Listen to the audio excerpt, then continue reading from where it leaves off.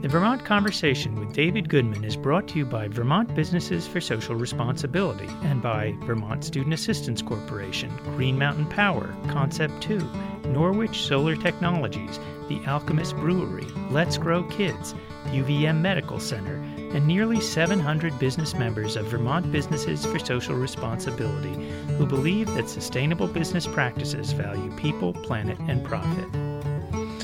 Welcome back to the Vermont Conversation. I'm David Goodman. We're continuing our coverage of the coronavirus crisis by having with us today Congressman Peter Welch. Congressman Welch, welcome to the Vermont Conversation. Oh, thank you. It's good to be on there. Enjoyed listening to your brother. Me too. I am always enlightened by him from a very young age. But let me turn to what is happening in Washington. You've been traveling around the state reporting to Vermonters what actions Congress is taking. Give us an update. Well, let me start by just acknowledging how stunning it is the world we're in. Really, none of us had any idea that we'd be contending with this coronavirus and the extraordinary health risk and economic dislocation that we're trying to address 3 weeks ago. I mean, it's just absolutely stunning and shocking. And everybody's worried because we're worried about whether we're going to get sick. But I think we're most worried about whether somebody we know and love is going to get sick. And the statistics indicate that there's a high likelihood that all of us will know somebody who gets the illness, and we'll hope for the best. But I think what's happened in Washington is this. There was a slow response, a little bit of denial, kind of a cavalier attitude, I think, initially by the Trump administration. And it's been displaced by a sense of urgency and action. And you saw that at the federal level with the president declaring a state of national emergency. And I can't remember that having been done. And that indicates how serious folks are taking it. And, of course, at the state, Governor Scott has, I think, been doing a very good job mobilizing people and conveying a sense of urgency, but also a sense of calm. So there's two things that we have to address, and then I'll stop. One, obviously, is what do we have to do to get healthy? And there's a strong recognition that the social distancing is absolutely essential in order for us to control the rate of growth of the virus.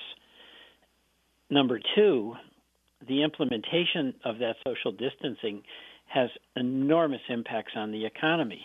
And we're seeing it with, the Dow Jones is down 32% in 3 weeks. It's just wiped out all these gains that were making everybody excited. But beyond that, and more importantly, folks who work, especially paycheck to paycheck, a lot of their businesses are down.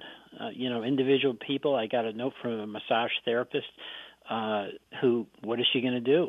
All the folks that work in restaurants, in craft brewing, what are they going to do? So this is enormous dislocation. And what we're trying to do now, be very quick on this and then we can open it up to your questions, is have an economic response. Number one, we got $8.3 billion back to the states to help them with the health care needs. We're trying to get money up for testing kits. We're way behind on that. Personal protective equipment that our medical folks on the front lines need. And God bless our healthcare workers because they're showing up for work. They're not quarantining. They're walking into the eye of the storm. The second package we passed in the House, and it's now being considered by the senators, to try to provide some immediate relief to individuals, especially those folks paycheck to paycheck. Unemployment benefits with no questions asked when it's related to the virus. Family leave for 2 weeks if you're in self-quarantine. And in the House, we passed it that it added another 10 weeks for a total of 12 if you were out sick for the coronavirus or you were taking care of a family member who was. I'm really upset that in the Senate they've pared that back, so it's only if you're home taking care of a child who isn't in school because school has been canceled. we have extended Medicaid to help the states provide coverage for folks ill as a result of the coronavirus. So these are some of the things we're doing now or have done. And then the third is going to be the massive stimulus package that the President and Congress is talking about, and the shape of that is just starting to get designed. Now, the bill that the House moved on to the Senate, and I realize this is very fluid. I mean, any conversation we have about these issues seems to change, almost 180 in 24 hours. But there has been some criticism that it left a large number of workers who were, eligible for paid family leave in this uncovered. The New York Times reported 80% of workers would not be covered. Explain how the Democrats in the House ended up passing that. Well, two things. Number one, there were some errors. It was done very, very quickly. That Times editorial, I think, pointed out some of the flaws, but it overstated them. But the bottom line here is that we then made, quote, technical corrections, because the goal of the House bill, as you rightly point out, it should be, or the simplicity in your question, to basically provide the family leave and unemployment coverage for everybody who's affected by the coronavirus. There was a debate with the Republicans on this particular issue of the 500 plus the large employers, many of whom already have sick leave. So the amendment that was made by them would take them out of it. But the reality is about 86% of the people who work there would be covered by the existing paid family leave policy. But bottom line, my view on this, whether you work for a small business where they really don't have the financial balance sheet to accommodate this crisis, or a big company that has more flexibility, when it comes to this virus, which is a national emergency, and where in order to protect the public health, you actually have to have workers who get symptoms, not trying to work through it, as Vermonters would normally do, but then by doing so, expose others to the illness. I think we at the federal level should be picking up that cost. That's fundamentally what the federal government is here for, is to be a backstop to the states when you have a crisis like this. So large employer, small employer, if it's a COVID-19 case, my view, the sick leave should be paid for by the federal government. For our listeners, you're listening to the Vermont Conversation. We're speaking this half hour with Vermont Congressmember Peter Welch. If you want to join this conversation, give us a call at 244-1777 or toll-free 877-291-8255. Right now, President Trump is talking about sending a check to eligible Americans. We heard $1,000 yesterday. Today, I think I'm reading $2,000. So just a month ago, we were hearing presidential candidate Andrew Yang float the idea of a universal basic income of $1,000. I think it was it a month or a year? I'm not sure. And getting laughed at. And here we now have President Trump talking about what is essentially an element of a universal basic income. Is that what's going on here? It is. I mean, it's in response to this extraordinary crisis. I mean, think about it, David. People can't go to work. You know, the social distancing that we have to implement means that people can't show up at work. And some people telecommute, they can work at home and they can maintain productivity, but a lot can't. I'm thinking about this local restaurant. Margaret and I usually go there once a week, date night, and we love it. And we get to know the wait staff, and most of those people, it's a second job. And what are they going to do? The restaurants are closed. So that's why this check, which I think is a good idea, as radical as it was, is now being considered by President Trump. Let's get a couple of callers who have queued up here. We've got Jim calling from Barrie. Jim, welcome to the Vermont Conversation. Hi, how are you both today? Congressman, I got a the opportunity to speak to you last week over in Lindenville, and I had commended you on taking the high road and preaching civility. Yeah. I want to commend you again for what you said on David Graham's show the other day. When he tried to bait you to attack the president, you said this is not a time for criticism.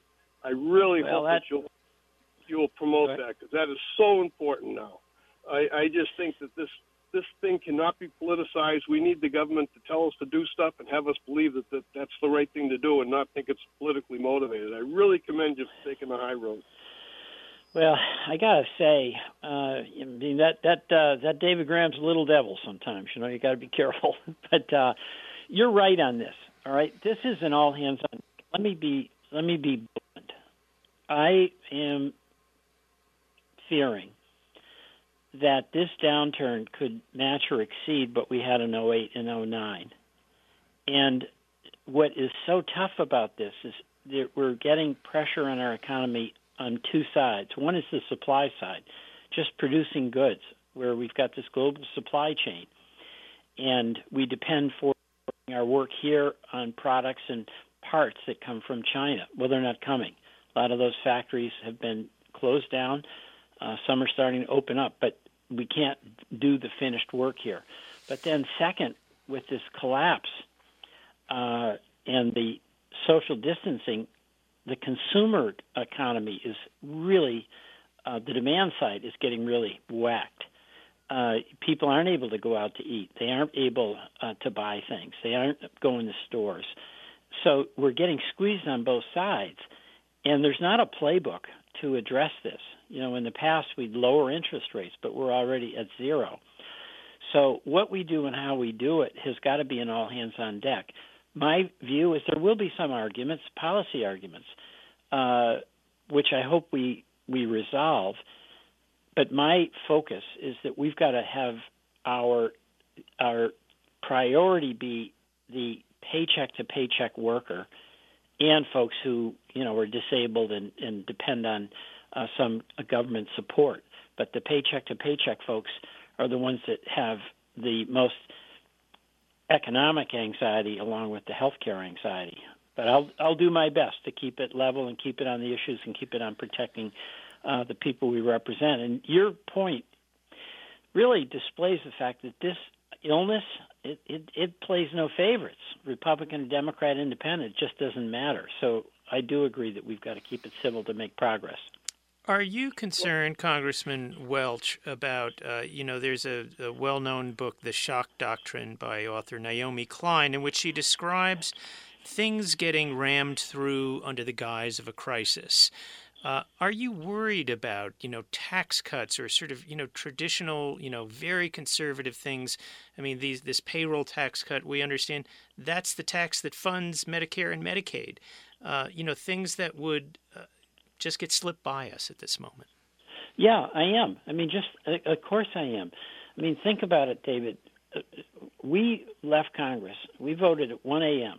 on Saturday, okay, on this second relief package that gets back to individuals. We were supposed to come back to Congress next Monday. We're told we're not going back Monday, and we have no idea when we're returning. Meanwhile, there is feverish work being done in the Speaker's office and Senator Schumer's office and with the White House on an economic package, and that includes Senator McConnell. So we have regular telephone conferences, but we're not even there in the regular committee process to keep our eyes and ears open and to keep an eye on things that are being done in the name of relief, which are ultimately in the name of self-interest. So obviously all of us will be doing our level best, but it's at some disadvantage when we're each in our district and not in the Capitol. That's always a challenge. But bottom line here, the kind of calls I get from Vermonters who are trying to figure out how in the world they're going to make it with no paycheck, those calls are going to my Republican colleagues as well. I mean, working people all over this country are the most, they're in the greatest jeopardy by far. And frankly, I think, the coronavirus, according to the statistics, it's older people that have the highest mortality rate, so they face the greatest health care danger. the greatest long-term economic danger is for working people who are can't make the rent payment. They can't make the mortgage payment. And that's what really concerns me, because we'll get through this, but I don't want people to come out of this with their credit wrecked, with an eviction. I mean, things that are just really dire. So we've got to do our best to work together and acknowledge that this is a huge challenge and a huge crisis and a huge threat. And my position here is that we've got a choice. We can err on the side of doing too much too soon, or we can err on the side of doing too little too late. In my view, more soon is better than less late. Let's get another caller here. Mark is calling from Middlesex. Mark, welcome to the Vermont Conversation. Yeah, thanks. I wish I could have spoken with your brother there, but maybe Senator Welch knows. You got some background there. Yeah. Can you hear me? Yeah, why don't you just ask your question real quick, and we'll let Congressman... Yeah, I wish I could have spoken with the doctor there. Maybe you know, Peter, to what degree of infection does there have to be? Does there have to be outward symptoms of this virus in order to be picked up by the antibodies being able to be picked up by these? Yeah, I don't know. Okay. I mean, let's not ask the politicians healthcare questions, but I think you can go to the Vermont Department of Health website, because they have pretty good information. And I was on with the deputy director on a program yesterday, and she was terrific. And she's the one you could have asked questions of, but let's not ask politicians healthcare questions. Okay. Congressman Welch, while it may seem distant from us right now, this is still an election year. Yesterday was what would normally be a big news day in the primaries, with a bunch of primaries, all of which were won by former Vice President Biden. Is there a future path for Bernie Sanders? Well, as we know, he announced that he's reassessing his situation right now. I mean, what that indicates is what we all know. Biden has a firm grip on the nomination, so it's very hard to see a way in which that'll be turned around, particularly in the situation where the states that are coming up are more favorable to the vice president than to Bernie, and with the coronavirus topic really dominating the news. So Bernie's going to reassess, but whatever he decides, let's understand something. This debate in the Democratic primary was largely on issues that Bernie Sanders led on, and all of the candidates were essentially adopting his agenda, even if they didn't go along with what would be regarded as his most liberal prescriptions for how to achieve that.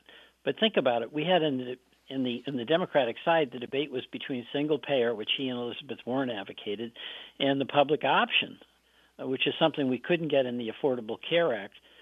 Came up short in the Senate. But that is incredible, because a public option, even if it's not Medicare for all, is a tremendous step forward. And the focus on relief for students, the focus on income inequality, all these are things that Bernie championed, and they injected themselves into the center of the debate. So whatever Bernie decides, Bernie's accomplished a lot. Do you think that he should pull out at this point? Let's let him decide. You know, he's a practical person. And what he said from day one is that the number one mission is to defeat President Trump. So I trust him to make the right decision, but I'll let him make it. He's earned that opportunity. What impact do you think the pandemic will have on the 2020 presidential election? Well, I think it's going to be the center of people's concern, because I think it's both about our health and safety, but it's also about the economy. We're the statistics that come out are always lagging, but just being out and around, and as you know, people people are in their homes. They're not able to go to work. Our schools are shut down. All of our service industries, there's going to be massive unemployment from that. So this is going to be what dominates everyday concerns of everyday people. Are people who need it getting access to the health care they need? What about our incomes collapsing? What's going to be the governmental response? And this is a time when you absolutely have to have a governmental response. The private sector is getting whacked. Think about our airline industry. They're going to be canceling like 70% of their flights. The hotel and tourism industry, it's so important to our economy here. It's just one cancellation after another. So that's going to dominate. And how that plays out, I don't know.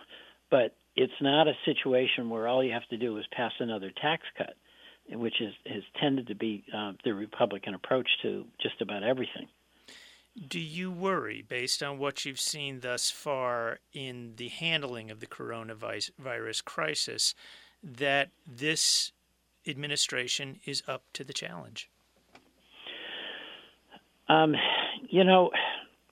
think the two things that the president will look back and wish he'd done somewhat differently were, number one, get a quicker start, and number two, defer to the medical folks like Dr. Fauci, because we lost a little bit of time.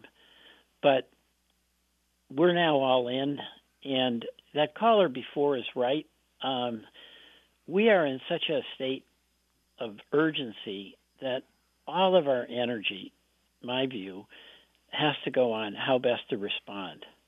And there'll be plenty of time in that debate between our nominee, likely Joe Biden, and President Trump to talk about accountability, which is a totally legitimate topic. What did the Trump administration do, and what should it have done, and the future. So, in my job right now, I'm going to focus all I can on trying to get things done that help the folks here in Vermont, because it's really, really serious.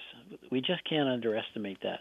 And it's why it's good to be working with Governor Scott on this. I mean, he is mobilizing our efforts here, and our job at Washington is to be a partner to our state and local communities and our healthcare providers. So all of my energy is about what can we do to be helpful so that you and the state, you, Governor Scott, and the folks in the state government and our healthcare providers, and God bless them, they're on the front lines walking into that eye of the storm. How can to make you successful? And finally, Congressman Welch, these are extraordinary times. Many people are listening to this in their homes, not thinking they would be home today. People are afraid. They are uncertain of what lies ahead. What is your message to Vermonters? Well, two things. All right. Number one, let's all follow the advice that we get about staying in place as best as we can. Number two, even if we're socially isolated, and a great woman by the name of Sue Mentor used this phrase the other day, we don't have to be emotionally isolated. So reach out.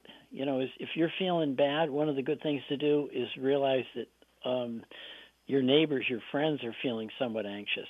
Take the initiative and call and talk. What's going on? How you feeling? Because we do need to talk and share on this, because there's got to be solidarity to get through this. And those are my recommendations. Okay. Well, Congressman Peter Welch, I want to thank you for joining us this week on the Vermont Conversation. Thank you. That does it for this week's Vermont Conversation. You can hear this and all shows at vermontconversation.com. I'm David Goodman. Tune in next Wednesday at 1 for another Vermont Conversation. Thanks so much for listening.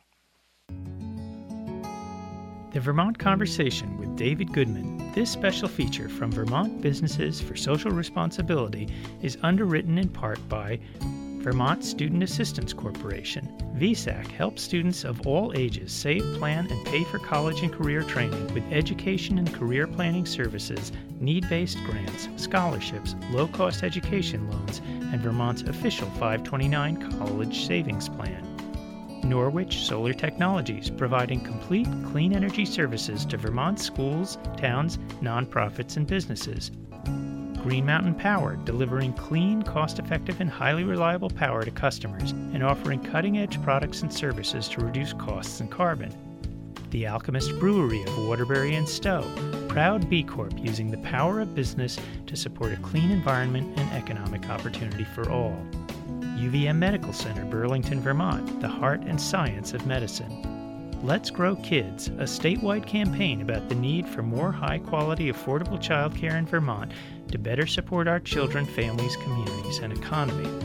Concept 2, designers and manufacturers of Concept 2 rowing oars, indoor rower, ski erg, and bike erg, and proud to support nonprofit groups such as the Green Mountain Club. And nearly 700 business members of Vermont Businesses for Social Responsibility who believe that sustainable business practices value people, planet, and profit.